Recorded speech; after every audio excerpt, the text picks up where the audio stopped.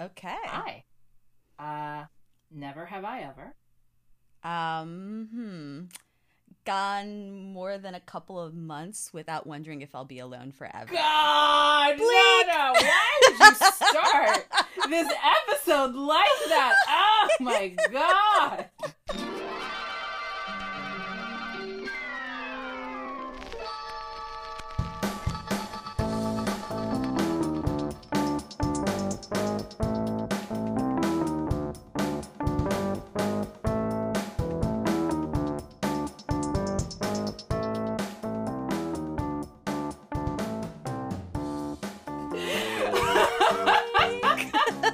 Wah wah. This is supposed to be a fun game, Nana. No, we're gonna talk about all my romantic insecurities. All right, well, and first of all, I frustrations. feel like I'm hijacking I the feel show like we today. figured out that part of the reason we do the show is for therapy for our romantic woes. I feel like the Rom Squad has sorted that out already. This is not brand new information. Yeah, so welcome to Hell Yeah. Welcome Rom Squad to Hell Yeah, the Rom Pod. Yeah, so I don't know. I'm sorry. We're not going to No, talk we're about not my going to. I romantic mean, you woes guys 'cause we can have a already much sort of better. tell. It's fine. We're- They exist. It's yeah. whatever. We're women in our 30s. Yeah. In our mid 30s. So, yeah. Of course. Yeah. Unrelated, I was driving back from like Sarasota today and then that Dolly Parton song Single Women came on and I literally cried in my car. Oh, Dolly. Dolly is so great, man. But, man. Stop speaking so viscerally I to my experiences, Miss Parton. God. I don't even know how to make this whatever. Guys, I'm Misan, and obviously this is Nana, and we are Hell Yeah, like we said. So today we're going to talk about Never Have I Ever, which is Mindy Kaling's amazing show on Netflix. But first, we wanted to just tell you a little bit about the podcast. So, Nisha, can you take it away and explain the background and why we're doing this? All right, so like Nana said, we are Hell Yeah, or Hell Yeah, like Nana likes to say. I prefer Hell Yeah, though. But it stands for happily, like HEA, stands for happily ever after. And Nana and I are two friends from college who we're lady lawyers who are also first generation Americans that from Africa. From Africa. Yeah, that's right. The Africa part important. Because it actually speaks a lot to our like identities, honestly. But we figured out, you know, recently how much we both love romance, just as a concept, and love romance novels. And we thought it'd be fun to spend time with you guys and with each other talking about romance novels, the concept of happily ever after, and romance in pop culture, whether it's in a movie, it's a TV show, it's a book, a play, because we think that the romance genre is one of the sort of like deepest and most interesting aspects of what we can interact with as people generally. We don't think it gets enough credit and attention, and so we like to talk about it with a critical eye, and also while also mocking ourselves, as you've noticed. And so that's why we have Hell Yeah. So we spend every other week with each other and with you discussing things that we love. And this week we're talking about Never Have I Ever. Yeah. I don't really have much more to add to that except for that, you know, we are lovers of love, and we assume that you, the Rom Pod, are either current lovers or aspiring lovers of love. And the whole point of this podcast really is beyond like what Nissan said, finding, you know, like critically looking at the genre, is also just finding these little pockets of pleasure and joy in these very dark times. Guys, I don't know if you noticed, but the pandemic is actually not over. It has not ended. Go figure. We're gonna just keep doing this. Yeah, we didn't get to do that little munchkin dance. Yeah, no, exactly. Witch, you know? We can't be like George Bush when he was like George W. Bush when he was like mission accomplished. And now we're just mission accomplished. All right, no, that's we're political. not there. All right, so we're not talking about that. Shifting gears. Speaking of George W. Bush and things that were happening in the early 2000s. Ooh, good segue. We're hitting the ROM news section. But Bennifer 2.0. I don't know if you guys remember the initial iteration of Bennifer, but it was Ben Affleck and Jennifer Lopez Jennifer Lopez, you know, in her early 30s. Ben Affleck in his late 20s, about to reach his early 30s. They fell in love on some movie set. And, you know... Gilly. Yeah, God. I've never seen that movie. It's terrible. Apparently it was horrible, which is a shame. Also, but, you know, sorry to interrupt. Was she really in her early 30s? Younger. J-Lo, yeah. Oh, go or like figure. J-Lo and Bennifer are like, or J-Lo and Bennifer is like 32, 33. Oh, interesting. Isn't I had no idea. Yeah. Isn't it? Yeah. And she's like 3 or 4 years older than Ben Affleck. Go on. Teach us. Yeah. Tell us more. Yeah, so I'm the pop culture aficionado, or I should say maybe obsessive of the pair of us. And that usually, you know, expresses itself in knowing weird, arcane facts about celebrity relationships, as you can see. But so anyway, that was the early iteration. They fell in love. Ben Affleck, the Boston boy, the Boston bro. Mm-hmm. And, you know, J-Lo, the Boricua from New York, you know. Mm-hmm. From the block. Yeah, Jenny from the block, from the Bronx, in fact. Mm-hmm. And, you know, America was amazed by the super couple, but they also were, a lot of women might have been enraged by what was happening, because it didn't make sense that J-Lo, who, you know, was a fly girl, you know, in Living Color, and has started to, you know, have this, you know, movie career, would fall in love and be with, like, the golden boy, Ben Affleck, that was on, like, Pearl Harbor. And, like, this, like, you know, shining beacon of, like, New Englandness or something. So anyway, so it was a whole thing. They had, like, a long sort of, not long, but they had a very tumultuous relationship. That it very public. Very public. I think that was a big thing. Public. You know, she was in music videos, you know, in her music videos. I'm rolling my eyes. I was a hater. I know, yeah. I was a total hater. I hope we get to do live shows at some point so you can see when Nana and I roll our eyes, because it's really, it's a thing of joy. But so they had this tumultuous relationship, but they fed gossip magazines all over the world, and there were pictures all of them everywhere. Paparazzi was obsessed with them. Yeah. And they fell apart. I mean, they were engaged. You know, Ben bought her this, like, huge pink diamond, I think. Yes, pink diamond. You remember the pink diamond? Yes, I do. Oh, my God. They were clearly, like, obsessed with each other, but they fell apart. And part of that had to do, I think, with Ben Affleck's, you know, addiction issues with gambling and alcohol. Oh, I thought it was his mom. Yeah.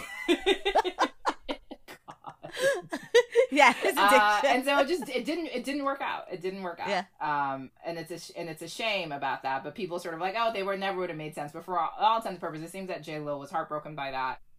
But you know, chose to assuage her heartbreak by getting married very quickly after. Which seems to be her sort of MO for heartbreak. If she breaks up with someone, she moves on quickly. Honestly, I respect that. But she loves love. So, you know, they went away. They fell apart after imploding due to, you know, Ben being a dick, mostly.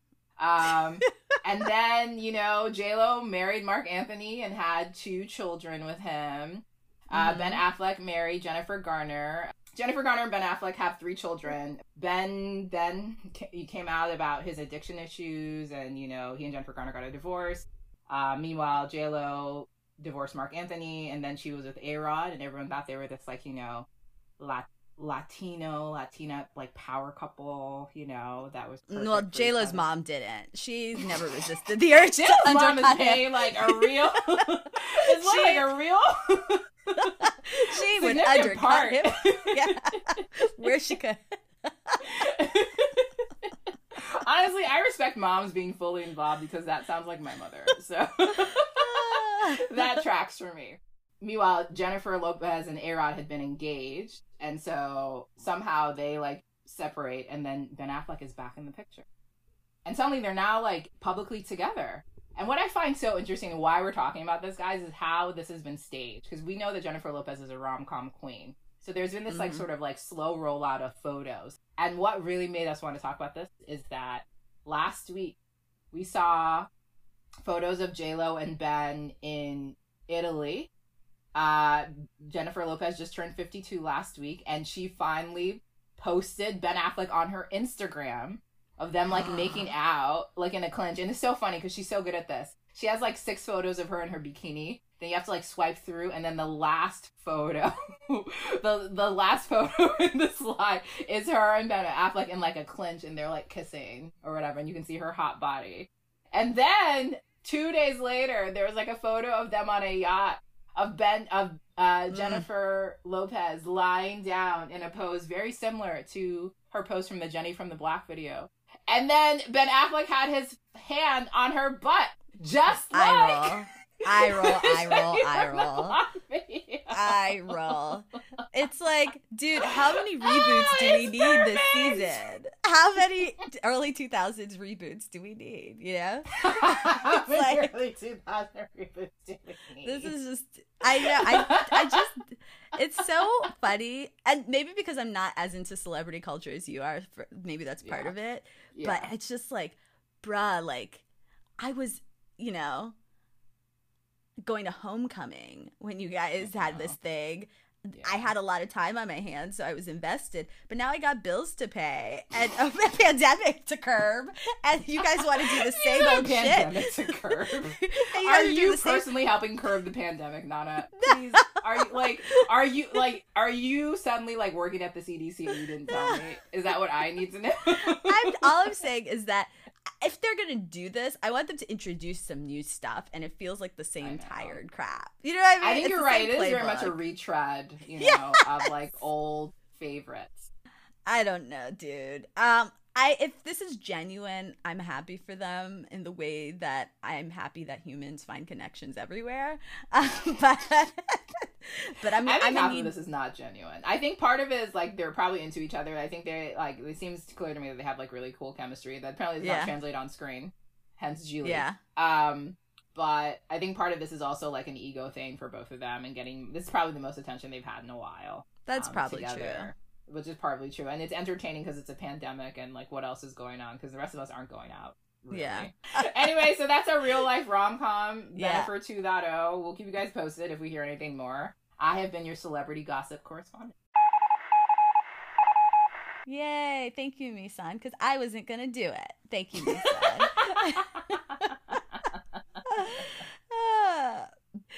All right. Well, back to the year 2021 and young people. Never have I ever. Never have I ever.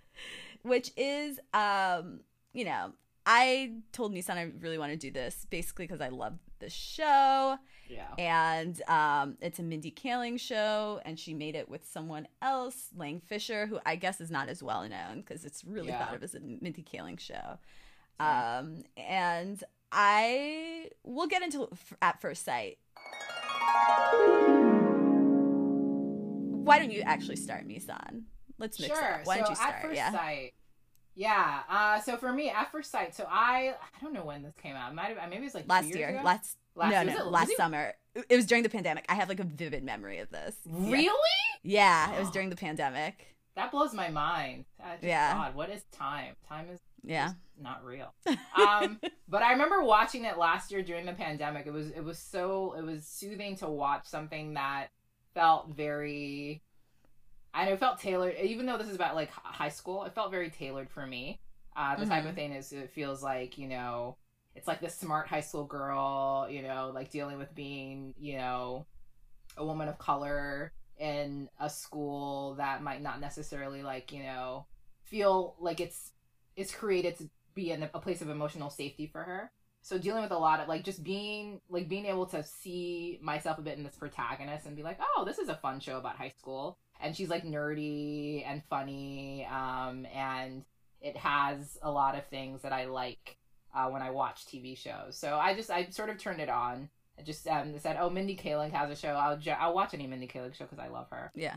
Generally. And I turned it on, and it just is better than it has any right to be, honestly. Yeah. Because what you think you get out of like a teenage show that it is like a rom-com, but not just that. It's not just about her romantic relationships, about her family, about her experiences, about just Devi, the character. You just get so much out of it, and I just loved it. I watched, especially because we're in the pandemic and where it felt very isolating last year. It's a little bit better this year, but last year was really something else. It was pretty tough. So being able to watch a show that felt sort of like a warm hug was really, really cool. And then I laughed a lot, and I also cried a lot, which I did not see coming. Yeah. But that was my Never Have I Ever. It's a great show. It's good. Yeah. I mean, my situation is very similar. So it was, I think, sometime in the summer during the pandemic. Like, this was like maybe like May or June, or it was just like at the height of like the really depressing part of the pandemic. I, like you, I saw this as a Mindy Kaling show about like high school drama, and I was like, okay, I'm gonna watch it because it's Mindy who her shows, and we might discuss this at some point. I really like Mindy, but I'm also very critical of her stuff, mostly because I always felt that she could do better than she was doing. Like, I felt like the Mindy Project was like I loved certain aspects of it, like the throwback to rom-coms, and I love Mindy, someone who loves love, right, and loves rom-coms. Yeah, she's but a real, lot of the like, characters student of the genre. felt but a lot of the characters always felt a little flat, and the jokes felt really broad, and and then I watched this and I was like, wow, this is like a fully fleshed out, really deeply moving plot. You know what I mean? It was almost like I was almost like, this is what I've been waiting for you to do, girl. You know what I mean? And so I watched the show and I loved it. Like, I think one, because it has like the teen romance, and there's like a lot of sort of callbacks or parallels with like beloved teen romances. Like, you see a lot of like 16 Candles in it, for instance. Totally. But it focused on a woman of color who's like first generation or second generation, however you tend to define those, but her parents are from India. And what really resonated with me, and we'll talk about this definitely in this episode, are like two themes, especially in episode 1, which are grief and rage, and so I just loved seeing like a teenage girl character who was such a hothead and so angry, but she was still really smart and good at school, and adults kind of liked her. Like, there was just so much complexity. And I remember like I binged a show and I was like, everybody, like all my like girlfriends, because we were talking a lot during the pandemic, it's like, you gotta watch the show, and so it is a show that I like have stand from the beginning. Like, I think especially season 1 was perfect. It was amazing. Totally agree. There's something, I mean, we'll talk more about Devi as a protagonist, but there's really something about, there's no, like, I don't think there's a character quite like her that you see that I've seen on TV. And Nana and I watch a lot of TV and movies. So I think to be able to put someone out there that feels so familiar, but is a unique as a character, is not just like your typical like teenage girl protagonist. Nana was saying this earlier, that she's not bad or good. She's just a person, as frustrating as she can be. I think it's pretty cool. And so I guess like let's start with the plot, which is I can do the plot. There are 2 seasons of this show, and basically the show centers around a young woman who's at the beginning of the show 15 years old, Devi Vishwakumar. And she is living with her family in Sherman Oaks, California, which I guess is like a suburb of LA, or in the LA general area. And so at the beginning of the show, we find out that like her father has died, and he has died in a very traumatic way, which was like at her like band concert, like in front of her, right? Like she saw her father die, and it was very unexpected, and because as a cause of that, she had some kind of psychosomatic reaction where she like thought she had been paralyzed, or she was functionally paralyzed for months. And so she had a pretty shitty first year of high school, like as a freshman. So her father died. And so by the time we get to the show, she's like walking again. She's back at school. She's living with her mother, Nalini, who is like very strict and very sort of like, it sets a lot of like rules and boundaries for her, and she's a dermatologist. And then she also lives with her cousin Kamala, who's like moved from India to like stay with their family because she is getting like some kind of like bio PhD or something at Caltech. And so it's these 3 women living together in this home, and especially the mom and the daughter dealing with tremendous grief. David doesn't even really want to grapple with the grief. So like at the beginning of the series, what she's interested in is getting laid by the hottest guy at school. Yes. So, and being popular. So first it kind of starts out, we meet her like two nerdy friends, Fabiola and Eleanor, and she's like, we need to be like popular and cool this year. And like, and then she comes up with this very funny, very specific plan that's like, we need to like basically find guys who are like attainable for us. Then we'll be like the boyfriended, and then we can like work our way up from there. So it's like not super working out, but like her friends are kind of meeting guys. We meet her like rival at school, this guy Ben Grossman, who calls her friends the UN, and they're like, she thinks it's kind of racial because like she's, you know, South Asian, her friend Eleanor is East Asian, and their friend Fabiola is like Black and Latina. But it turns out UN stands for unfuckable nerds, and that's like the moment where she's like, wait, like she just feels shitty about herself. And so this introduces us to Paxton Hall Yoshida, the hottest guy at school. So Davy's been salivating over this guy, but like he was never the guy that she was going to go after because unattainable. But she just decides to like shoot her shot. She sees him at his like swim meet or swim practice and is like, goes up to him. And this is kind of a cringy part, but she's like, you know, I've been really into you. I've been into you. Like, why don't we have sex? And he's like, okay. So this is like, I love it because it's like an introduction. Like, this is kind of like the jumping off point of the show, right? Like, it's like, we know who all these different characters are. We know that Davy's motivated by Ben Grossman's constantly sort of undermining and like niggling them. And Paxton is sort of like a very blank slate hot guy who kind of like is there to be hot and objectified. As the series progresses, she and Paxton don't have sex, but they form like kind of a weird bond where he's like less interested in the no strings attached sex because Davy's chaos. It's a big like a lot. But he like has an affection for her and they're friends, and she becomes like sort of more in with his friend group. Meanwhile, we also get subplots for her friends Eleanor, whose mother is like a theater nerd actress, like a, you know, theater geek whose mom had abandoned her, and then like there's like a subplot where like her mom comes back into her life and then abandons her again because she's flighty. And then her mom is horrible. Yeah, she's horrible.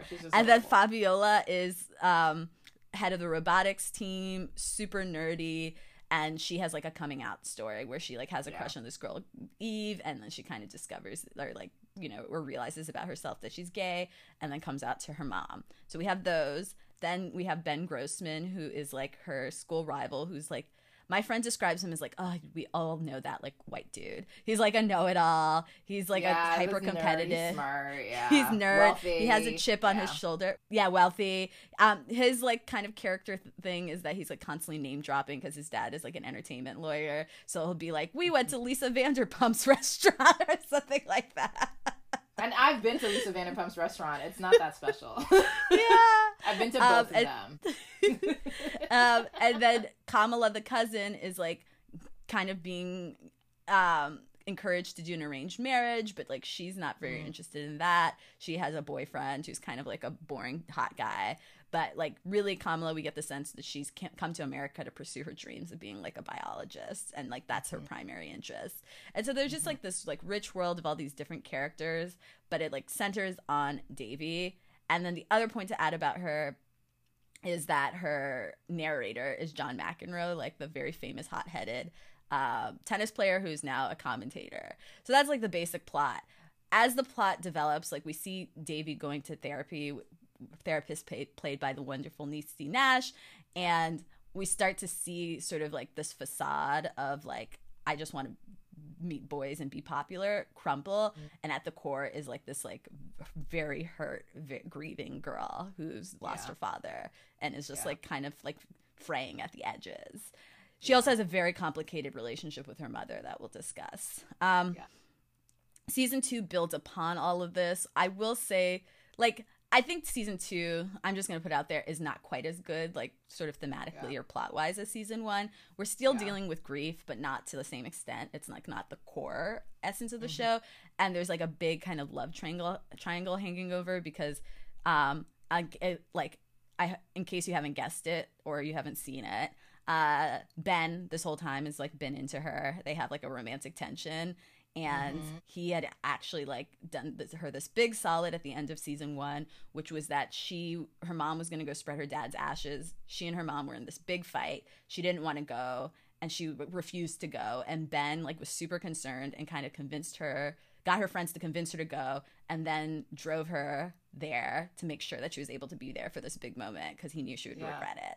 And so she was grateful. They kissed. We think they're going to date. But guess what? Paxton, the hot jock, is into her, and all of like very nerdy girls or women who are watching the show are like, well, we always wanted Paxton to be into us, so this is great. We always wanted that guy to be into us. I mean, of course, it's high school. So the world of like nerdy girls grown into women like sighed a collective like, ah, because she finally got the hot guy. It is cute. Cute. Devi does a very Devi thing, which is tries to date both of them and ends up destroying her relationship. Horrible. Oh my god. Yeah. I felt so mean. It was mean. I still haven't forgiven Devi for that. I'm still mad about that. and we'll explore this too a little, but Devi does very selfish, sort of unjustifiable things kind of regularly. And what the show does do, though, is it doesn't really turn a blind eye to it. The people in her life call her out on it, and I think she's constantly being forced to contend with like the ramifications of the things she does. And so in her head, because she's like a protagonist of her story, she's like, yay, I'm the nerd who's finally dating the two hot guys. And in a lot of movies or shows, we'd see it from that perspective, right? But this show is like, actually, no, those two guys are two people with very real feelings who liked you and felt incredibly, and you know, and especially like Paxton, just because he's like hot and cool does not mean that his feelings don't matter. He doesn't have feelings, right? And so when she does that, that's like a big break where like neither guy really wants to talk to her.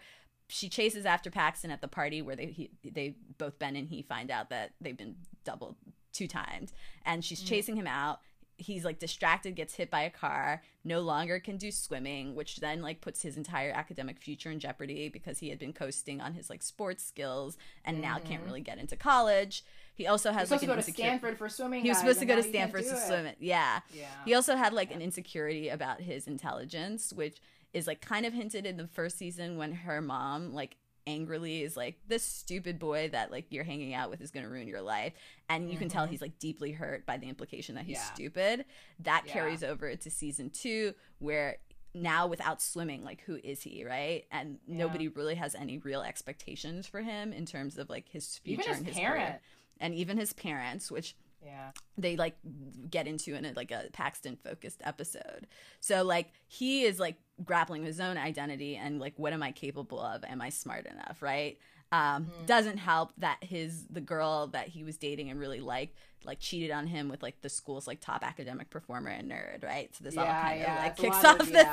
There's a lot of but really like pushing on like a spot of insecurities, like exactly. Like, it's like this those one spot of wounds is like really like pressing on them. Exactly. So we're dealing with that. Devi helps Paxton, like she starts tutoring him and helps him out. They get closer because this is like, I feel like this is like such a rom-com trope, is like, I'm helping you with school and we fall in love. Like, why did this never fucking happened to me? I was very good at it didn't school. happen to me either. I just keep wondering like what I went to 10 different 10 different schools before college, not high schools, 10 different schools before college. It never happened to me in any of these schools. And I went to a lot of them all over the country and in another country. So who was lying? It's like, why weren't guidance counselors pairing me up with hot boys to teach? I don't understand. I'm very, like, it feels like we were served lies and sold dreams, Nana. But I'm obviously over it. So she gets closer with Paxton. Meanwhile, Ben is like being kind of a dick and is really mad at her. Yeah. And don't get me wrong, he's like justifiably mad at her. Like both of these dudes, like their reactions are justifiable. It's just, you know, we are really more in Davy's head, so we sort of feel as self-involved as she is, we sort of feel it a bit more because of her. Yeah. So also, okay, so yeah, Ben is like mad at her. Also, like in Kamala's life, there's like a subplot with her like joining this lab of like misogynistic nerds who like give her women's work, like cleaning beakers and stuff, and she's not respected by her colleagues. Also, Nalini is like still grieving her husband, has a rivalry with another dermatologist played by Common. A very wooden performance, I may say. But honestly, like they should have given that to Jesse Williams. At least Jesse Williams. They should have just had a cardboard cutout, and they would have been fine. It was like the same it was performance. total stunt casting, and it was beneath Never Have I Ever. I stand by that. It was beneath Never Have I Ever. Sorry, you're just gonna get our critiques. I that was distracting. But the mom has a love interest. Yeah, and part of that love interest thing is like part of how because they're like dermatologists, like rivals, right? They have like rival dermatology offices. Yeah. And part of how that starts is like she's trying to sell him her like client list because she's thinking that she needs to move to India. Yes. Oh yeah, and that's like another plot point in the beginning of the season. Or at the end of last season, Nalini decides that it's too hard to raise a daughter by herself in the U.S. She needs help. She's going to move to India and get help from her family. Beginning of season 2, she goes to India, realizes her family doesn't really give a shit, and they're not helpful at all. And she meets up with her husband's mother, her mother-in-law, and this woman, Nirmala, I think, yeah, that's her name, Nirmala. She's actually she's also grieving her son, and she kind of realizes that they can be a support to each other. So Nirmala, grandma, comes to live at the house. She's a very welcome addition. I really love that character. Amazing. Such a great character. Yeah. So there's that. We've gone over the mom.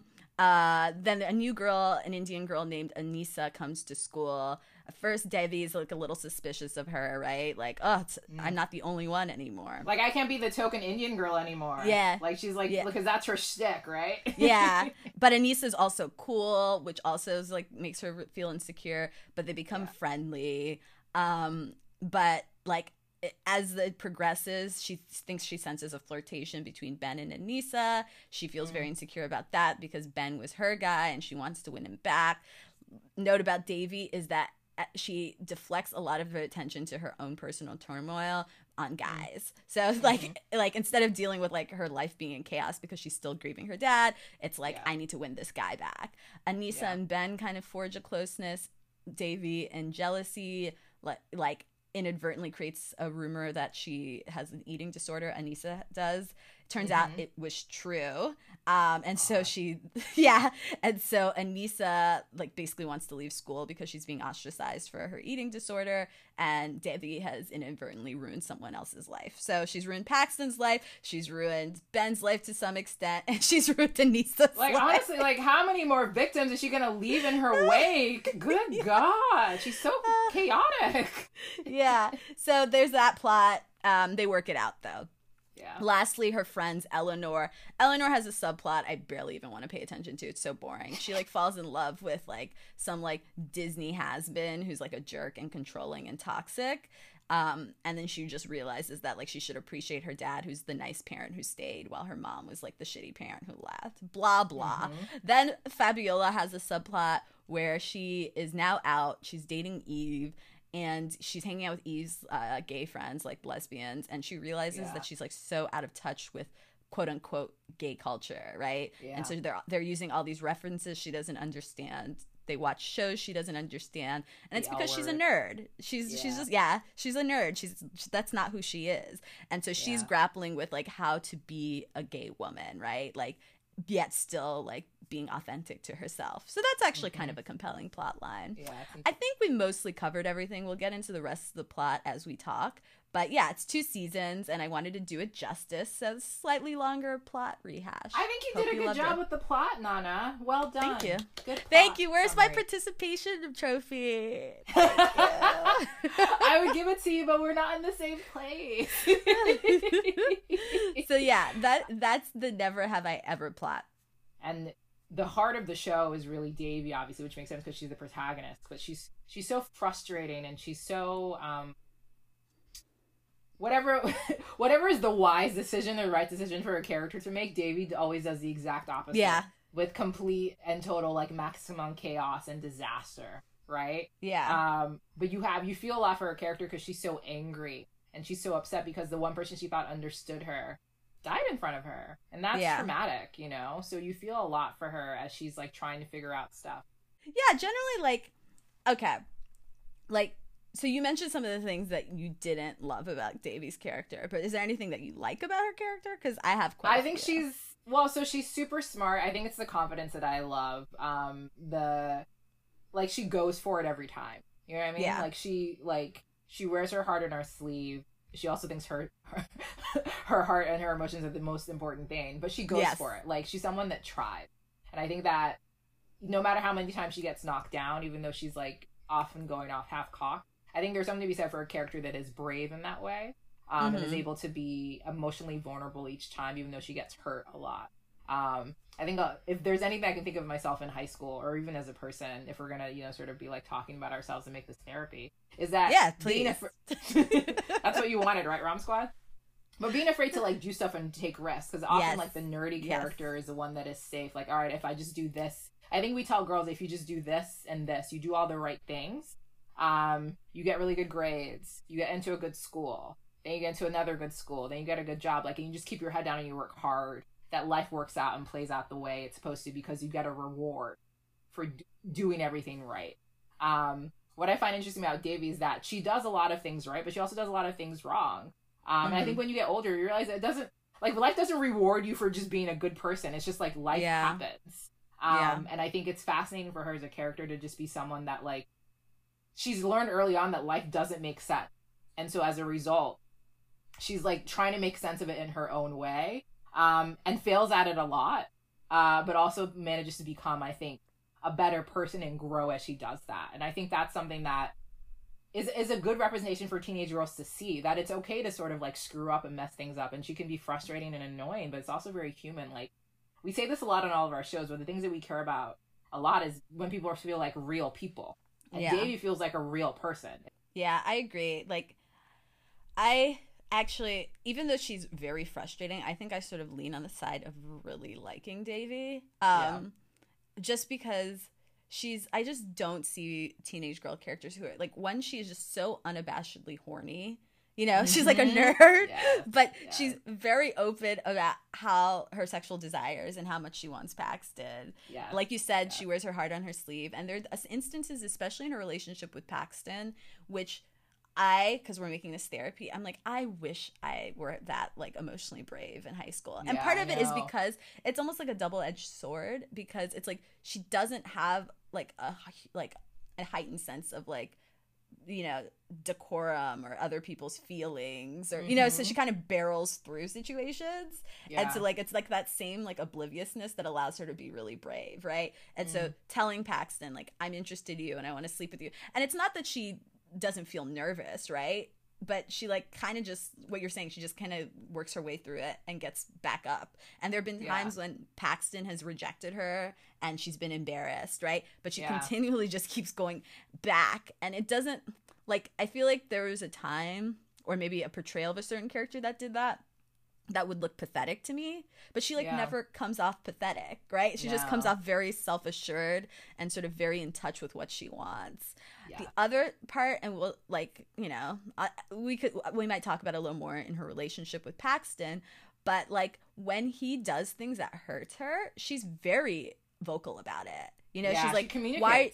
Yeah, she communicates. She's like, well, why are you here? Like, because he, like, was, like, there was a period of time when he was, like, kind of sneaking in her room to, like, hook up. And she's like, you humiliated me today. You know? And, like, you oftentimes, like, with a teenage character, especially the nerdy one, especially, like, the girl of color who's, like, nerdy and pining after this, like, cool boy, you would think that she would, like, just hold that back, right? But or get a pep talk for friends and finally tell him. But, like, her first instinct is, even if it's inarticulately, is to say, like, wait, like, what's going on here? You hurt me. And I feel like I've very rarely have had the ability to, like, vocalize when I've been hurt, because I see that as a weakness. Whereas Devi, and all her sort of chaos and her bravado, is very open about every emotion, including hurt. Everything. And so, and so that's, like, something I, you know, on the other hand, when she is, like, kind of swaggerous or braggadocious, it's hilarious. Like, just, there's this, like, oh god, she has so many good lines. At some point, I think we'd just have to put together, like, a line book. But, like, one of my favorites is, there's an episode where she's, like, because she's, like, you know, she's pushed by her immigrant mom / she has her own sort of ambitions to go to Princeton, right? So she goes to, like, what is it called? Ganesh Puja. Yeah. it's like a festival, like a religious festival, and this like white dude who's married to an Indian woman is going to be there. This white dude is a college counselor who like gets kids into like their top schools, and so she goes up to this guy and he's like, you're just like basically like every other smart Indian kid, and he's like racist in that casual way that a lot of people feel like they're allowed to be racist to Asians, you know. Like it's like and she stands up for herself and she's like I don't know what makes me special. Maybe it's my perfect grades or my perfect test scores or my bitching personality or my insane PowerPoint skills. I don't need some washed up white guy who leases a Tesla telling me why I'm not special. Burn! And she's like constantly just burning, especially like for some strange reason, seeing like this like, you know, young woman of color like constantly dunking on white, like random older white men in positions of authority. Like it's just, and honestly I recognize that tendency and I support it wholeheartedly. I mean, it's not just white men, she does it to everybody, but it's just particularly gratifying. It feels even more satisfying. Like there's a moment with her neighbor when her mom's gonna sell the her dad's motorcycle to him, and she's like, he wouldn't want you selling it up to some washed up Luke Wilson. Like she's just so terrible. He's telling everybody they're washed up. He's standing right the most insulting there. person thing you could tell an older person. And so she has such like a biting wit. She's just hilarious. And I also, the last thing I'll comment about her in terms, because I think you kind of we talked a bit about her selfishness, but the one thing I'll say that I really enjoy about her as like the daughter of immigrants is that she kind of leads a double life in the sense like she'll like go to parties and stuff if her mom says no, but she's like very open about who she is, what she wants, the things she enjoys, and her personality in front of her mom and all the adults in her life, right? Like she doesn't do that sort of double personality or, you know, double play that a lot of us do. Like in front of her mom, she'll curse. She'll be like, sucking up to old like white people is like what I do best. And her mom would be like, that's true. You know, she's just authentically herself in every space she's in, which oftentimes you don't see in like an immigrant kid story. It's always like the almost like the Bend It Like Beckham, where it's like you're wearing like your traditional clothes and you're the good Indian girl in one scene with your parents, and then you're like putting on your soccer kicks and running around and doing something else. Whereas I feel like Devi is like a unified self in every space she's in. Yeah, she's very much, and no matter, she's very much, like you said, authentically herself. And no matter how that might annoy or, you know, trigger people or rub people the wrong way, she just is that way. And still, she's at times frustrating, selfish, self-centered, charming, insecure, grieving, very angry, just filled with so much rage. And so it just sort of reminds me a lot of Kat from 10 Things I Hate About You. Yes. In the sense that like it's just like this like teenage female rage that you feel, you don't know what to do with it. There's just so much in you. And it's sort of like there are probably healthy ways you can express the rage and the emotion, but you don't really have the tools to do that yet. And she's sort of the perfect example for that to me. She's almost like maybe, you know, she's like the 21st century version or whatever, you know, this decade version of Kat. But there's more to her that you learn about her, and there's more layers we can see as it sort of gets exposed as we keep watching the show. And one of my favorite things about the show is her very prickly relationship with her mom. Her mom is funny, probably one of the funniest characters on the show. Honestly, like her like you see where Devi gets it from. Yes, totally. Her like quips are like the best. And she's someone that's trying really hard and trying to figure out. And it's funny because you sort of see, it's that classic mom teen girl relationship that's always like fraught with tension. Like we all had like, I remember my mom and I, oh God, when I was a teenager, you know, like it happens. There's something that happens when it's a teen mom and a teen, rather a teen girl and the mother of a teen girl, and having to figure out like who, like the teen girl trying to figure out who she is as a woman, and the mom is like, okay, but this is also still my domain. And that sort of like tussle and rumble. Yeah. And I think the show does a good job of not making Devi wrong or right, or her mom wrong or right. Just know that it's hard and it's tough. And they love each other, but they don't really get each other.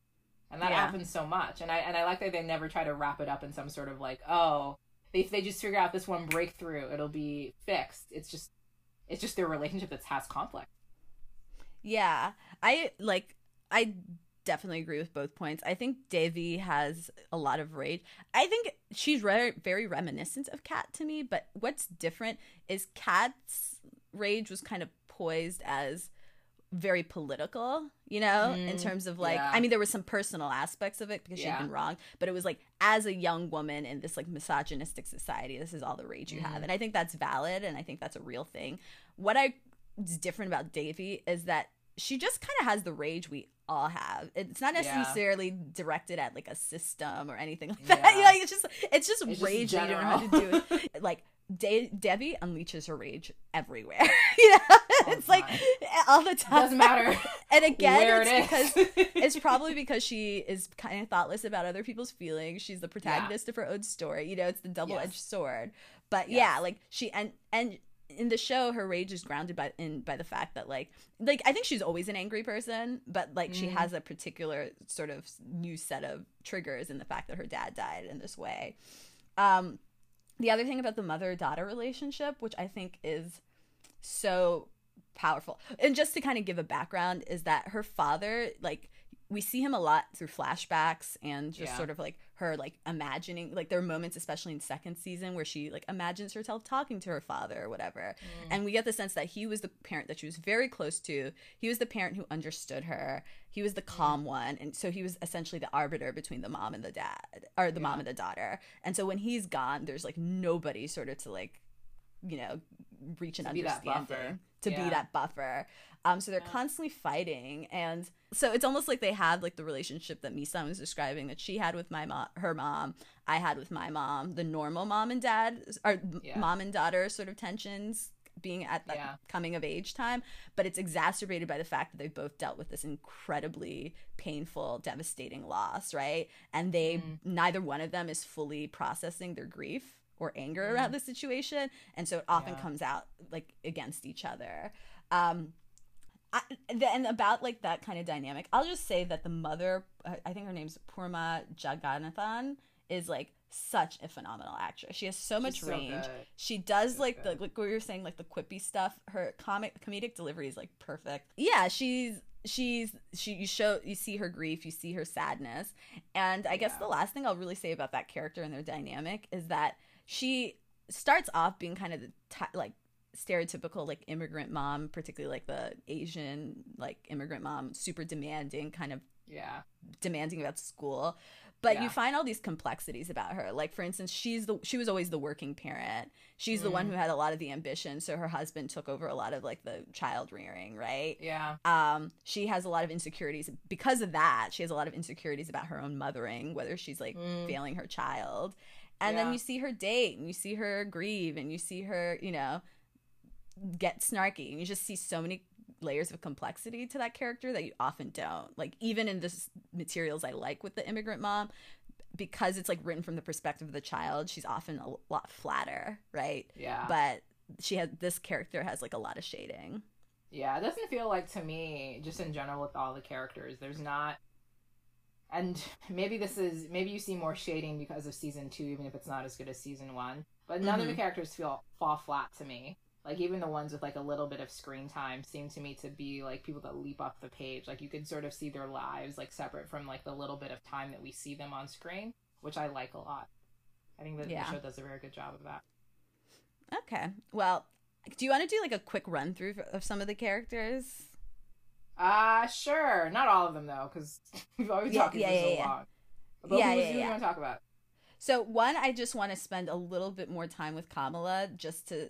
Yeah, she deserves it. Yeah, because I think, like, the show obviously is about Devi and their mom and they're grieving, but it has this kind of almost Jane the Virgin effect, where it's, like, about a bunch of women varying ages in a family, like, bonding and growing and supporting each other through a very hard time, right? And so Kamala is, like, comes in, and she's kind of the foil to Devi, where she's, like, the quote-unquote perfect Indian daughter. She's doing the arranged marriage thing. She behaves. She's beautiful.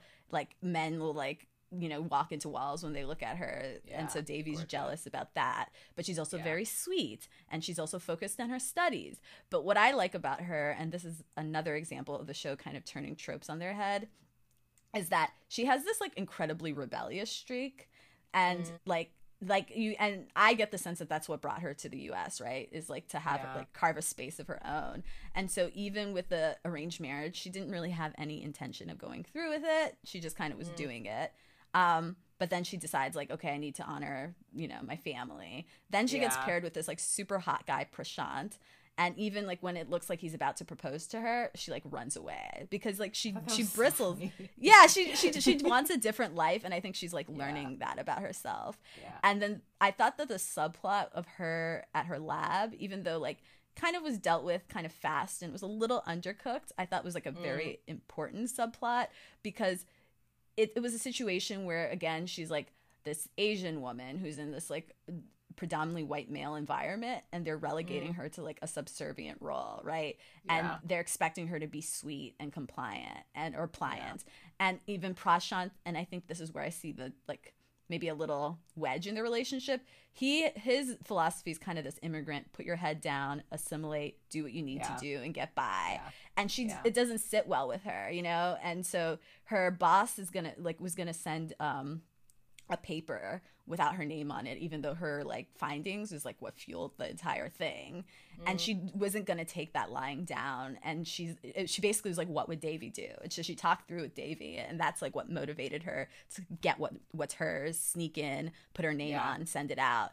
And so these two women I think are like really good for each other, right? And Devi, I'm so glad you brought that up. I was just about to that. What I love, like she starts out as like a contrast for Devi and like a foil, right? And Devi's like, oh, this is everything that I'm not. But they're learning so much from each other. Just like the bravery from Devi, the going off half-cocked with schemes a little bit. But also just sort of learning that there's so many similarities between the two of them, and they can grow, One funny line is when Devi's going to go like stalk her mom, who's like on a date with Common.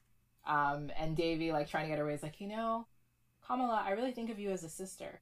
Yes, I love this line. I actually have 3 sisters, so I really think of you more as a cousin, but sure. Yeah, I love that. I remember LOLing with that. I was cracking. I love that so much. Yeah. But they learn a lot from each other, like about being brave, but also just like growing, and I think it really helps. What I love about their household is, like you said, Nana, is very Jane the Virgin about all of these women in this space growing and learning from each other at different times in their life, different generations. And adding the mother-in-law even makes it even feel like richer. And trying to understand cultural expectations and how you sort of maneuver like within that and still be who you are. And for Kamala to see that Devi is trying to sort of eschew them as much as possible, but still is I think is as you sort of see her a bit more with Anissa, which I guess we'll talk about a little bit soon. Is learning more that sort of rejecting being Indian isn't always the answer. That doesn't mean exactly that's what she needs to do to be who she is. Yeah, exactly. And I do think that Kamala helps her learn that a little bit too. Honestly, just to see her as she's like living her life, even that's not explicitly stated. Yeah, I agree. In terms of like other characters, we've mostly talked about Eleanor and Fabiola. The one point I want to make about them too is, again, I just like these characters who are of color but like don't play into archetypes, right? So Eleanor is like, of East Asia. She's Chinese American actually, because she sings in a Chinese a cappella group. And she like, I don't even know if she's good at school, but she loves theater and she's dramatic and she's like a big personality, and she's not someone who is in the corner, right? She loves to stand out, which oftentimes you don't necessarily get to see like Asian girl characters and like, she's not. And then meanwhile, Fabiola is Black, Latina, and she's like a crazy nerdy, really smart, into robots, and so like I love that they use the opportunities for the friends, even though I will say their subplots are not always as fleshed out as I would love. No, and it's almost like they sort of like, it's like almost like a little bit of a glance at them, a little bit. Yeah, like they're there. But there's the feeling is not as deep, I think. Which it's not as makes deep. sense because they're the B plots and C plots. But I would like next season if they would have like they did a specific narrated episode for Paxton and Ben. I'd love to further see them for Eleanor and Fabiola. Totally. Yeah, especially Fabiola, because she has a coming out story, which I think deserves just like a little bit more attention, because sometimes they went through it quickly. But I still think it was powerful, and even seeing her come out to her mom was like a really great moment. All right, so guys, we are going to get to Ben and Paxton. We haven't forgotten them, but that's going to be the showcase at the end. So just before we get to that, I want to quickly go over a few themes that I want to highlight about the show, and I won't spend too much time on it. But we discussed the mother-daughter relationships, the rage, which I think are important themes. I also think mental health and the idea of being crazy is something that the show started to explore more in season 2. This, and again, because I see so many parallels between this show and other shows. Like, I saw this in a lot of parallels with Crazy Ex-Girlfriend, which is that, like, the show shows this character who's constantly engaging in chaotic and, like, sort of quote-unquote crazy behavior. And in some ways it's entertaining, in some ways it's problematic. But as the show progresses, it starts to contextualize it as part of, like, a more, like, deeper, like, mental health issues. You know what I mean? And so you start to see it through the lens of, like, oh, this is a person who's really hurting and struggling with mental health. And so by the end of season 2, I don't think season 2 has as many emotionally resonant moments as season 1, but one that really stuck with me, and Misan alluded to this, was a moment where she's with her therapist and she's like, am I actually crazy? Because she had stalked her mom when her mom was dating Common, had, like, made, like, a big, like, I Love Lucy-esque splash, you know, like, wow, she's so zany. And her mom is like, you're acting crazy. And it, like, sits with her. And there are these moments you see, and the actress, what's her name? Mitrani, what's the actress's name again? Ramakrishnan. She's phenomenal. So good, by the way. She's phenomenal. And so you see these little moments where it's like, oh, this comment gnawed at her or ate at her. Yeah. And the crazy Devi is, like, something that her classmates had called her throughout the show. And there are moments where she kind of, like, just brushes it off. There are moments where she kind of leans into it, you know? So you think, like, she just kind of goes with it. And then at that moment when her mom calls her crazy, it hits her, and, like, she goes to her therapist and she's like, everybody calls me crazy, are they right? And you can tell she's broken up about it. And so she says this line, like, do you want to say the line? And so she's like you said, she says she's crazy, are they right? And she's, like, sobbing, and then the therapist is basically like, I'm not gonna get this right, but it's like, no, the thing is, like, you feel emotions very deeply, like, you feel things deeply, and that's not necessarily a bad thing, but that means that, you know, you feel a lot, so you're gonna hurt a lot. But that means you're going to live a life that's emotionally rich and beautiful, which I think is, like, such a good way to put that, because, like, someone that as emotionally sort of expressive and vulnerable that Devi is, she's going to feel a lot of pain. That's just sort of what happens when you're not, like, you know, closed off like me and Nana can be sometimes. Yeah. Like, that's what happens. You feel a lot of pain, but that doesn't make it wrong. It just means that your life is open to a lot more emotion and a lot of what's happening, and you feel that, and that's part of life, right? Like, a lot of life is not to be sort of, like, in this, like, turtle shell all the time, and sort of, like, you know, oh, I'm a tough cookie, I don't feel anything, I can just, like, everything just rolls off my back. Like, sometimes it's good to be that way, and sometimes it's not, because you're sort of dulling yourself to things that are really happening, and that might not be helpful for you in the long run. And Devi has taken the exact opposite track. She feels everything, and you're going to know about it at each time. And I think that's something that's really, it was great to have her therapist articulate that for her. And you could see that made her feel, that resonated with her and made her feel a lot better. But I know that you think, Nana, that we'll hope to see that there's a bit more exploration of that even in the third season. So that's not just how it, you know, sort of wraps up. Generally, I thought that, like, that concept and just, like, throwing around the word crazy, even though it's very briefly touched upon, I like how the show explores how, like, hurtful that can be. Like, with Devi, and even with Anissa, right? Like, she's been doing a lot of work on herself with her anorexia, and you see how much she was shunned at her high school, how she fears being shunned at her new high school, because people sort of dismissed or reduced her entire experience to just that word, crazy. Yeah. And I think it's helpful for Devi to see, I mean, this is part of my frustration with Devi, is that, like, she does these really crazy, not crazy, she does these really, apologies, I don't want to trigger you, Devi, wherever you are, but she does these really sort of hurtful, selfish things that are chaotic, and they cause a lot of drama, and there's a real, like, sort of reverberating effect throughout her, the people that are in her vicinity are connected to her. and it's good for her to see the pain and, you know, Yeah. what happens as a result. So I thought that the Anissa sort of subplot where she's the reason that, you know, Anissa gets sort of triggered with her anorexia, and people talking about her being shunned again, and then her family wants to pull Anissa out of school, and Devi thinks that, oh, she can just, like, you know, first of all, she tries to not, you know, own up to the fact that she's the one that sort of, like, made up the rumor, and you think she's gonna get away with it, but she feels that guilt, and then she tries to make sure that Anissa can still stay, and it's I think good to see that it doesn't initially work out for her to try to get Anissa to be back in the school. Yeah. Okay, so the last theme I really want to get into is cultural identity. I mean, we've kind of talked extensively about how she's Indian, and she's kind of, she is torn between quote unquote Indianness and Americanness. One thing I like about the Devi character is that it's very upfront about some of the self-loathing that, like, first generation or second generation immigrant kids can have around their culture, right? And so Devi equates coolness with whiteness. Like, it's very clear.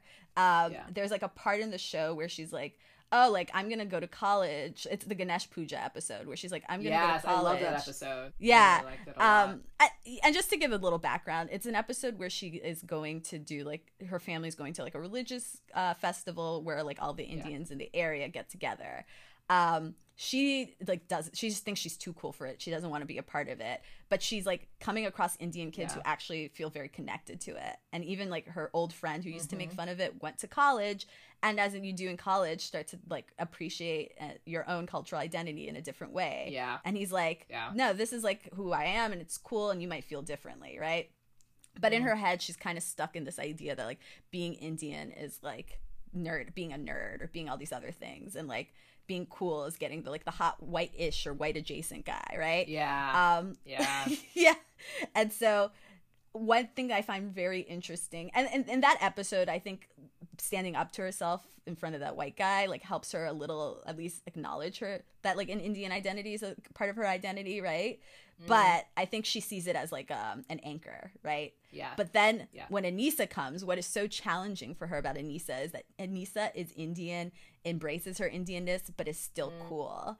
And so there's this funny line where she's like, all this time, like, I thought that, like, the Indianness was, like, or, like, her, the narrator's like, all this time she thought, like, the Indianness was the reason why, like, she was, like, ostracized, but it just turns out, or wasn't popular, but it just turns out it was her. Like, she's the actual issue. Like, it's actually it's crushing. It's sort of, you feel that, you're like, oh, so it really is me. It's just her. And so you have these characters like Anissa, who is Indian and is, like, cool with it and knows, like, and she appreciates through her friendship with Anissa, it's cool to like, it's great to have someone who has similar experiences as you, right? Who, like, gets the overbearing mom and gets that this is how you're supposed to talk to the aunties, and she says and does all the right things.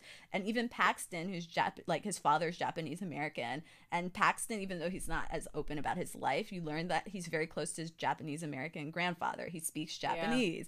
Like, when people are like, wait, you're Japanese, he's like, yeah, you know. So there are these characters. He's like, my last name is Hall. It's very confusing. And so there's these other cool kid characters who are fine with their Asianness, and so I think that's, like, something that Devi has explored a little bit, but I hope she explores more in other seasons. And I agree. The last point I'll make, did you want to say anything about the cultural heritage part? No, I think you covered it. I think you got the most of what I would have wanted to say. So no. Okay.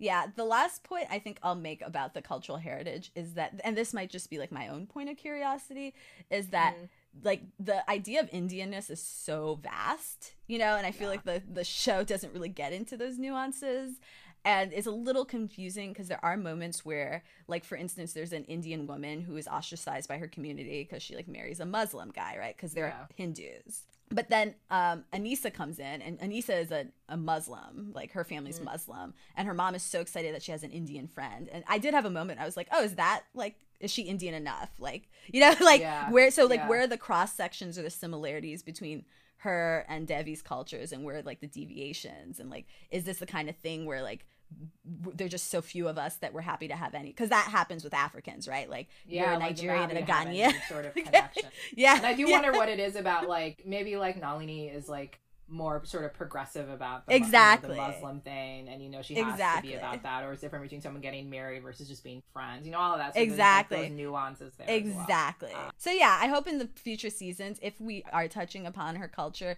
we get a little bit more of like the nuances. Like we know she's Tamil, we know a couple other things, but I would love to like know sort of the more of the like broader interactions with the community, which I think will happen if she leans more into her Indianness, right?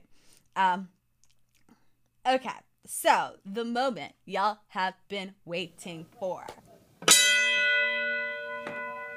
Let's go. Let's go. Yes. Okay. This has been a long ass ride, but we're here. Okay.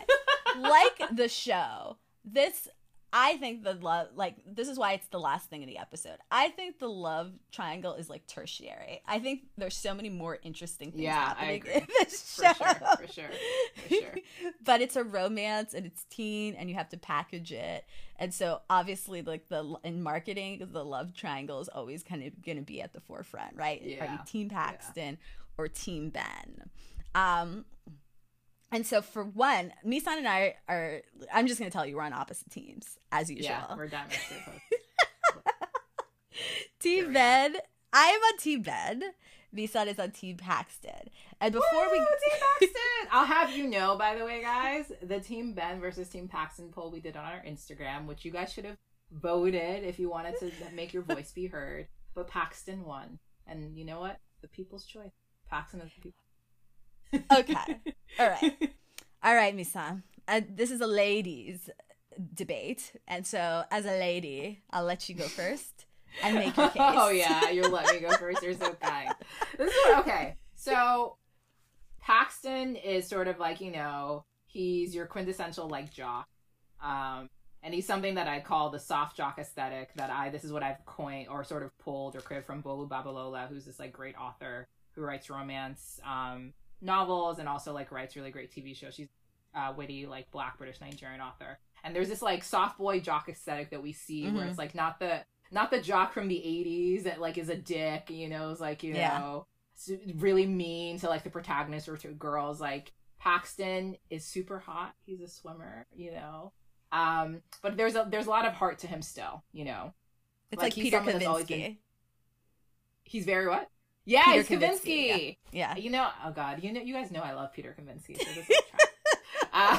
this is there's a theme here in what I like when I see in love interest. So he's very much like Peter Kavinsky, and there's a heart to him. Like he's not just the jock that gets away, like skates on his good looks. Although that's what he does for for what we see in season 1. But even though we see he has a sister that has Down syndrome that he's really very close to. And that is like the huge part of his, his personality is sort of how he thinks about life. Like he and the sister are super tight. So you see there's more to him than just like this like hot dude. I think for him, he's the quintessential sort of character that you want as like a nerdy girl to like aspire to. Like that popular kid that is like hot. And you can say that like, all right, you bagged him when you were in high school. But there's more to him than that. He's someone that like also really feels deeply and wants to succeed. It's just like, is dealing with the soft bigotry of low expectations, and that really is something that is painful for him, and then you feel and you want more for him in that regard. But there's stuff I can say about him that also sucks, but that's what I'll say. Why I like Ben and I understand the appeal of him. There's a bit of me that sort of, even though like the sort of the Ben focused episode, I felt bad for him. There's a little bit that feels like very like poor little rich boy, right? Just to be like, oh okay, like yeah, your life is really hard because your dad and your mom like don't talk, and I get it. Like it's tough. That's a big deal, horrible. By the way. I mean, yeah, whatever. But that doesn't mean you get to be like. But a lot of the reason, like, that's the excuse, or not the excuse, but the explanation for why he's a dick. Okay. To a lot of people around him, and he's like trying to like buy their affection because he doesn't know how to. He doesn't know how to get people to love him or like him otherwise, because people are supposed to like and love him. Just because don't seem to. So I understand that. So it's easy for me to be like, oh, poor little rich boy, whatever. Like, but I get that. So this is for me being like, okay, I get Ben. Paxton, it's sort of like, oh yeah, you're the hot jock that like broke your arm and now you can't get into school. So yeah, sure, whatever. We feel bad for you. Until you learn that, no one has ever expected more of him beyond what he's been capable of before. And so having someone that expects more and he wants to push himself, like, I think both of these episodes, the ones that focus on both of them, help sort of like show them as beyond just being like appendages of Devi, which I think is really crucial to trying to decide or feel or see the appeal of both of them. And you guys know that I hate love triangles. I think they are so frustrating. I hate them extending for as long as they do. But if you're going to do a love triangle, I think this does a very good job for it. So, listen, it's high school. How many people stay with their high school boyfriend? If our experiences are to be any indication, it's a low percentage. So for me, it's like Devi's gonna see a lot of Ben Gross's, the nerdy like kind of cute white dude at Princeton, and Nana and I would know. Okay, so you might have actually just won the debate. we would know. This is a good point. You're gonna see those dudes. So like, although to be fair, you also will see Paxtons at Princeton. You will, to be fair, you will see them there also. In honesty, but like, I think Devi has all her life to, you know, if that's what is her appeal, as appeals to her about Ben, to be with that type of dude that like is like, you know, they fulfill each other because they're so smart and they match each other in academic prowess. Cool. It's interesting. Fine. Whatever. Blah, blah, blah, blah, blah. But Pax and Hall Yoshida, you're going to turn down Pax and Hall Yoshida for Ben Gross because Ben is going to take you to a Clippers game or whatever. God. Like, please.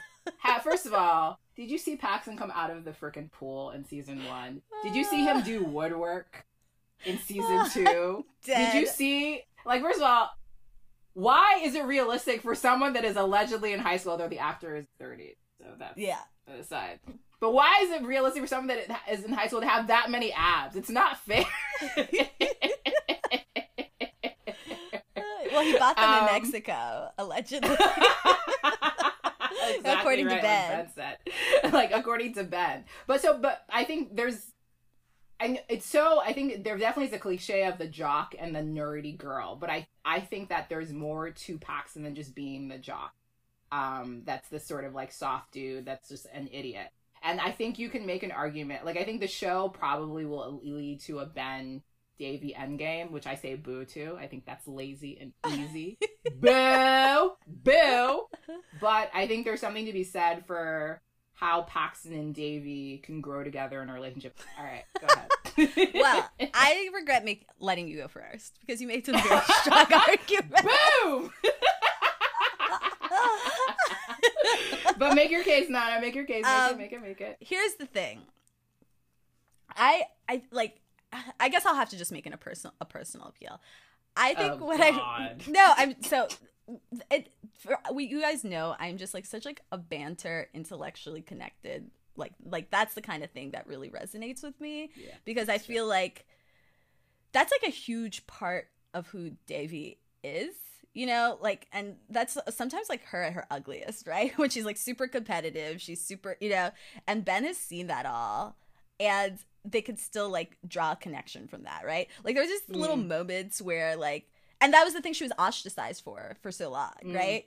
And so there's like this moment I remember like when they're doing extra credit and like they both like raise their hands and then they look at each other, right? They've been like running in parallel side by side for so long that they're like essentially companions at this point. It reminds me so much of like Anne of Green Gables, like Anne and Shirley and Gilbert Blythe. Like there's this, they're constantly pushing each other to be the best, and they both like there's. I think that's the appeal. He's like the nice nerdy guy who understands her on this level, and she can be her self, quote unquote, in that way. Like she like. There's not sort of a nervousness or self-consciousness around Ben. I think Mindy is gonna want her to end up with Ben, like you said, because she always has that like snarky, bantery white guy character who I think is a stand-in for BJ Novak, but I don't know her like that, so we'll see. Speaking of using the show as your therapy, no shade, Mindy, but we got it. We see it. We all see it. That protagonist, I just think in terms of just the odds, like it's gonna be Ben. Like get on the winning team. It's just gonna be two. But also like Ben can be a dick, and I think. I don't dispute that, but his moments sweet. He goes above and beyond to like really take care of Davy in a way that we haven't quite seen Paxton do. So like he notices when she's really off because he's been watching her his entire life, right? Because they've been competing with each other. And so there's like a moment where she and her mom have that huge fight. And he's kind of like, are you okay? And then she's like, can I stay with you? And she ends up like living at his home while she tries to work things out with her mom. Also, when she doesn't want to go spread her dad's ashes, he knows that it's going to be something that bothers her, right? He doesn't like leave it at that. He goes and gets her very best friends, and even though they're fighting with her at the time, I think, convinces them that like they need to do this for her. And so he, one, reunites her with her best friends, and two, convinces her like these are very like sort of deep life things that he's been involved in, and he sees her pain and he caters to that, right? And so then when she's like gonna miss the ceremony, he steals his dad's car, even though he can't drive, and he drives her to Malibu so that like she can be there. Yeah, I mean, he's fine. He drives her to Malibu. Okay, the first 2 points are more compelling about reuniting him. No, but what I'm saying is driving to Malibu, I mean, it's a drive. Yeah, he gave her a ride. How far is their house from Malibu, Nana? Is he driving 3 days? One, he can't drive. Like, can you imagine getting on a freeway as, like, someone who has their learner's permit and is terrified? Oh, my God, like, I'd be terrified. Yes, listen, I'm not a poor little rich boy, so it's fine. So he does that. And I think the point of that being is he's there with her, right? He is there he is at that there moment. for her. I think so. So he's there for her, and he's there with her. And so then he waits just to make sure that she's okay, to see how she's doing after that. Like, and then he, you know, so he's there for her in a way that I haven't seen Paxton there for her. And then in season 2, like, one with like the Anissa thing, like, and obviously he likes Anissa, but he's the person who tells Davy, like, you got to do better. Like, you have to make sure she stays. And then when like her apology was shit, he's like, you got to, you know, so like I think in a different way he challenges her, right? Like he, no, I think like that's true. They're both kind of emotionally stunted in certain ways, but like where they see the other person faltering, they're like very openly able to like, you know, call each other out. And then when Paxton is like rejects her in front of all his friends, Ben goes after her and like gives her a pet talk. He just always notices. That was very thoughtful. Yeah, he always notices when she's down, and he like is there for her in a way that because he's been stalking her for their entire life. So of course he's gonna know. Okay, he'd be a bad stalker if he didn't. I'd be surprised. So I think in that way, like he's just like he's like an emotional. He's like, I think he provides way more emotional support than Paxton. I think he has. I think he's been proven to do that. At this point, and I think I think the way the story is written, it makes sense to me that, like I said, that especially at the end, when he realizes that Davy liked him and wanted to be with him before her friends could. I mean, it didn't take too much for her friends to convince her, to be honest. But her friends convinced her otherwise about him. And so, and it's clear that Anissa, he doesn't see as the great fit the way that Davy's. Even though I think he and Anissa make a great couple, frankly. I think they're really cute. But he and Davy are endgame. Like, they're just... Yeah, unfortunately, which upsets me. I think for me, Ben is not... Like, there's something about, like, him that I find smarmy. That, like, sort of, and like... he's supposed to be. Yeah, I know, but that rubs... Like, I don't find that attractive in a love interest. So that rubs me... That rubs me the wrong way. So it's sort of like...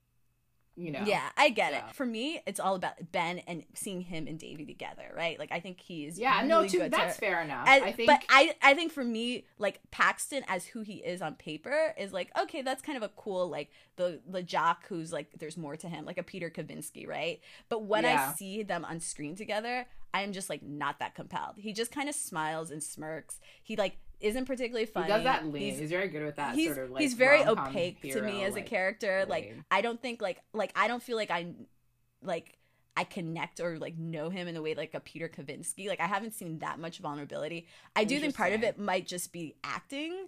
I also think like I there's something about Paxton that is like just like I feel like I don't really get him, or there's something that's like not connecting in a way. I'm interested to see how much of that is like on purpose in terms of the story, so that maybe like laying the seeds for the love triangle to see who wins. Yeah. Or it's just maybe it's acting, or there's some sort of missing the execution. But I'm interested to see season 3. I'd love for there to be a season without like this like love triangle being so present. like, let's see Davy and Paxton in a relationship, or like how Yeah. does that work Yes. out and play out? Yeah. While Ben is like hovering in the back and still has a thing, but is like with Anissa and trying to like let go of it. So we can see if there's something to be said to like address like the fair points you've made about Paxton and not knowing how they interact versus Ben. I'm interested to see that. Let's not give each of these relationships like such short shrift and them constantly not getting like equal time to sort of develop whatever they are.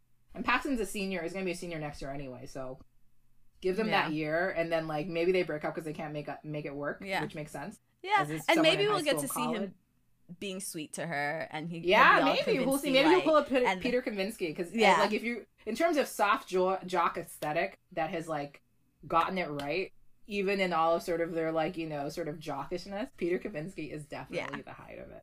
So maybe Paxton Hall Yoshida is there. We'll see. Yeah. Okay. All right. I guess that's the end of our debate, guys. That's the end of our debate. It was very heated. It is heated, but Yes. You want to talk about our HEAs, Nana? Yeah, mine will be like super quick. It's a movie on Netflix called The Last Letter to Your Lover. Have you seen this? I haven't, but I've heard about it. Tell me. So it's basically this, like, it stars Shailene Woodley and Felicity. I always forget which Felicity is, the one from Star Wars. Jones. Jones, yeah. And basically it's like a period piece / like there are two timelines. There's one that takes like place in like the 60s in like the French Riviera, and one that takes place now. And basically Felicity Jones is like a quote unquote journalist, but I don't know if what she does is really journalism, but she like writes a love column, and she like finds these letters from like the 60s between like this woman and this guy, and she's like, oh my gosh, like what happened with them? I need to investigate. And then meanwhile in the past we see that Shailene Woodley is like this rich man's wife, and they're like, the guy's like maybe a diplomat or something. They're British. Well, he's British, she's American. And he's like, she's got like, he's mostly like neglects her, but then like, like they don't have a great marriage. And then he has this like reporter that's coming to do a story about him, played by, I forgot this guy's name. He's an Irish actor. He's very cute though. And she and Shailene Woodley's character and this guy like meet, and they start to kind of tentatively hang out. And then they fall like madly in love, like madly in love. And so this like the whole story is about how they keep like, she needs to make the decision whether or not to like leave her husband and leave that life and like run off with him. And like it's kind of like a mystery. We don't know what's going to happen. At some point there was like a car accident where she like lost memory of this whole thing. So you're like, is she ever going to like reunite with the guy? Yeah, it's like a lot of dramatic like meet me at dawn, but there was an accident, and because we don't have cell phones, I think that you like, it's like, if you don't come, I know you don't love me. And because she doesn't have a cell phone, it's like so much of that is happening. So there's like so much misconnection. And meanwhile, if Felicity Jones is like inquiring into this with this guy who's like this cute archivist, and so she's like forging a romance because she's like just broken up with her boyfriend, and she's like hard drinking and doesn't want to get in a relationship. But as she and this man are like embarking on this romantic mystery, they like connect, and so they're like two parallel timelines of like romances. I'll say the strengths of it is that it's like so kind of melodrama, like you cry your heart out, it's so beautiful.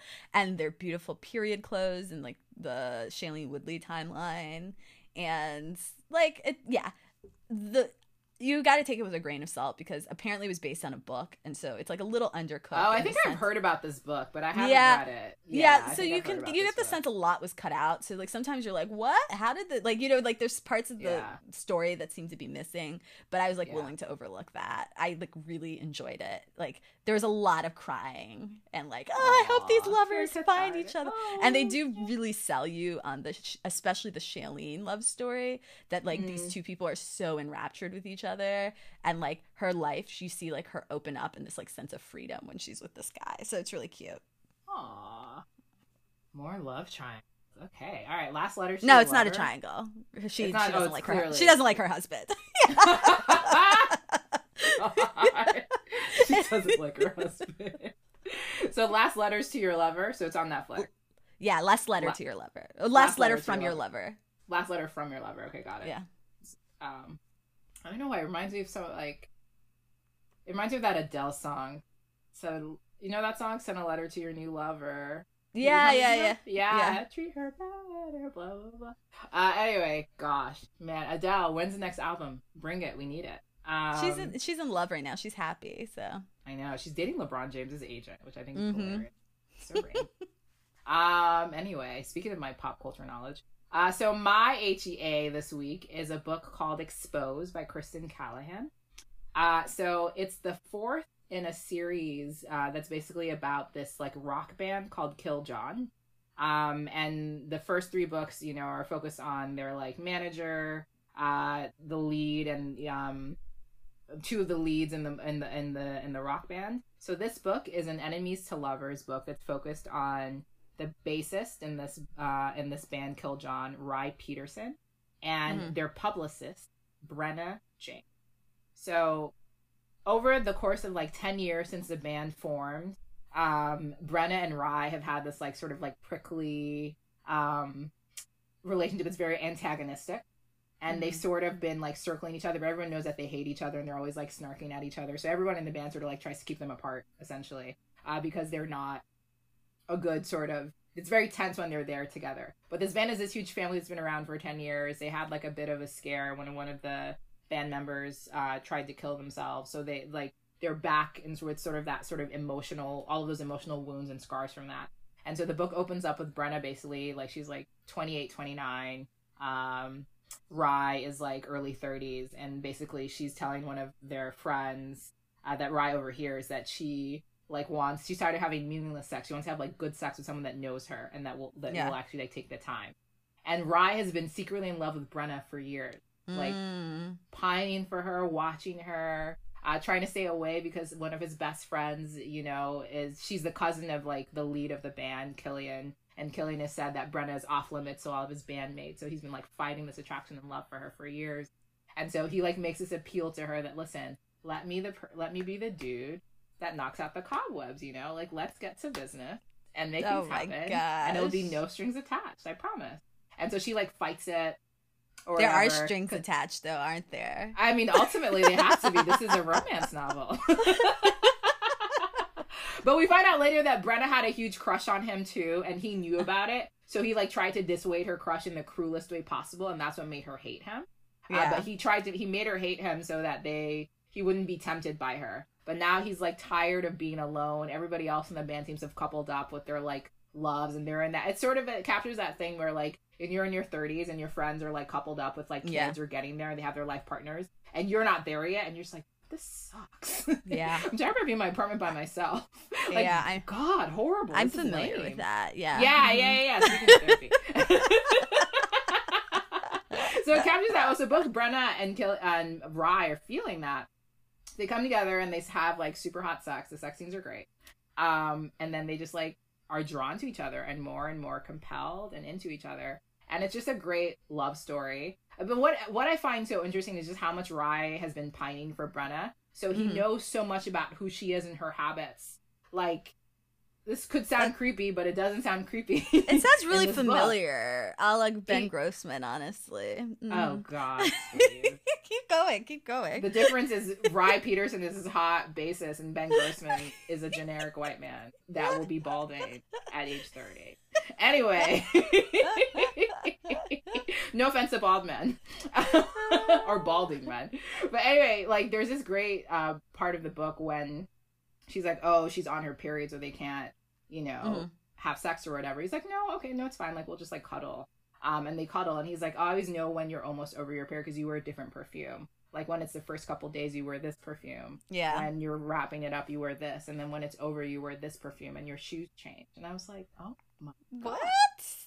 She's like, he, like, just, like, he knows her so well because he's been watching her, and he's enthralled by her. And she didn't know, and she didn't notice it. She was oblivious to this whole thing. And then when they finally come together and he's able to see even the parts of her that she's kept from even her closest bandmate, because her parents are crappy. And his parents are fantastic, but his dad is also a bit shitty to his mom. So they have all these things that they're damaged about that helps them connect. And it's just great. I hadn't read like a contemporary romance in a while that I really liked. I felt like I'd hit some sort of like romance book slump. I was telling Nana. And this was a good way to sort of knock me out of it. It just came out last month, I think, or the month before. Okay. So check it out. Exposed by Kristen list. Callahan. You won't regret it. Yeah. It sounds like it has that classic romance, like, I don't know, tension, which is like, yeah, it only works when there's a mutual attraction, or else it's like exactly crazy. If it wasn't, it'd be creepy. He'd be a stalker. Yeah. You'd hate it. Probably in real life you might not like it, but in the book, within the confines of this very specific universe, you're like, oh my god, he knows everything. So touching. Anyway, yeah, so that's the book. Well, friends, Rom Squad, this has been another edition of the Rom Pod. Hell yeah. I think that's it, Nana. Yeah, it is. All right. Bye, friends. Bye. We're neither Team Ben nor Team Paxton. We're Team Devi. That's right. It's all about her and her rage issues. She'll get better. We love you. We love you, Davey. But bye, Rom Squad. We'll tease what we're watching next time on our Instagram, so look out for that. All right, bye. Until next time.